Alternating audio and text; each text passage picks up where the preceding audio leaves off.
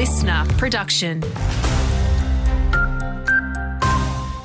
Good morning, Madeline Larson here. ASIO has revealed the shocking details of a nearly successful international spy plot to get in contact with the Prime Minister's family member.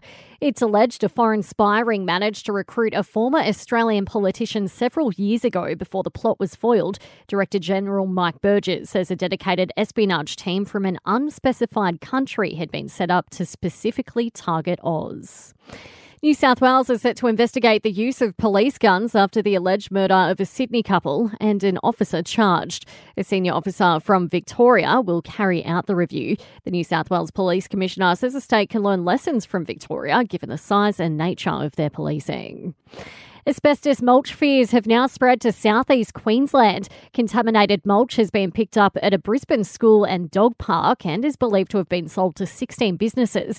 It comes as Sydney and Canberra are dealing with contaminated mulch concerns. Fireys are battling 3 Watch and Act blazes in Victoria's west this morning. Overnight, an emergency alert was raised as a grass fire was threatening the town of Daryl. It's since been downgraded, with locals being urged to stay near shelter as conditions could change.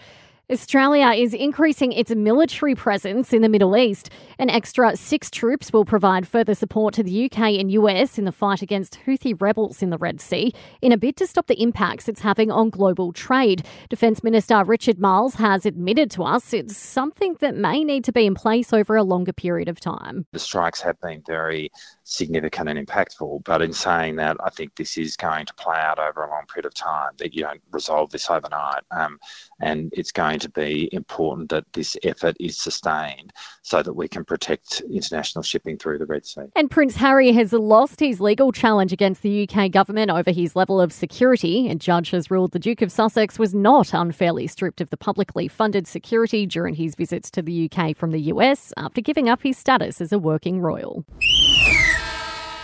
Our Matildas have booked their ticket to Paris in style with a massive 10-0 thumping of Uzbekistan to qualify for a 5th Olympic campaign. Coach Tony Gustavsson telling 10 players was spurred on by a 54,000-strong crowd at Melbourne's Marvel Stadium. We said let's feed off of the energy from the stands now. We know we're good when we play with high energy, run a lot, attack a lot, press a lot, and we did that today. And also the finishing was clinical. Striker Michelle Heyman scored 4 goals, including a 16th-minute hat-trick. Taking a quick look at weather across the country, partly cloudy in Brisbane, chasing 32, mostly sunny on the Gold Coast and 29. A hot one for Sydney, reaching 35 degrees. Partly cloudy for Melbourne and 25. Same goes for Hobart, 24 the max. Partly cloudy in Adelaide too, a top of 27. Mostly sunny for Perth, getting up to 33. Finding the spy who betrayed Australia, Secrets We Keep Nest of Traitors is out now on the Listener app.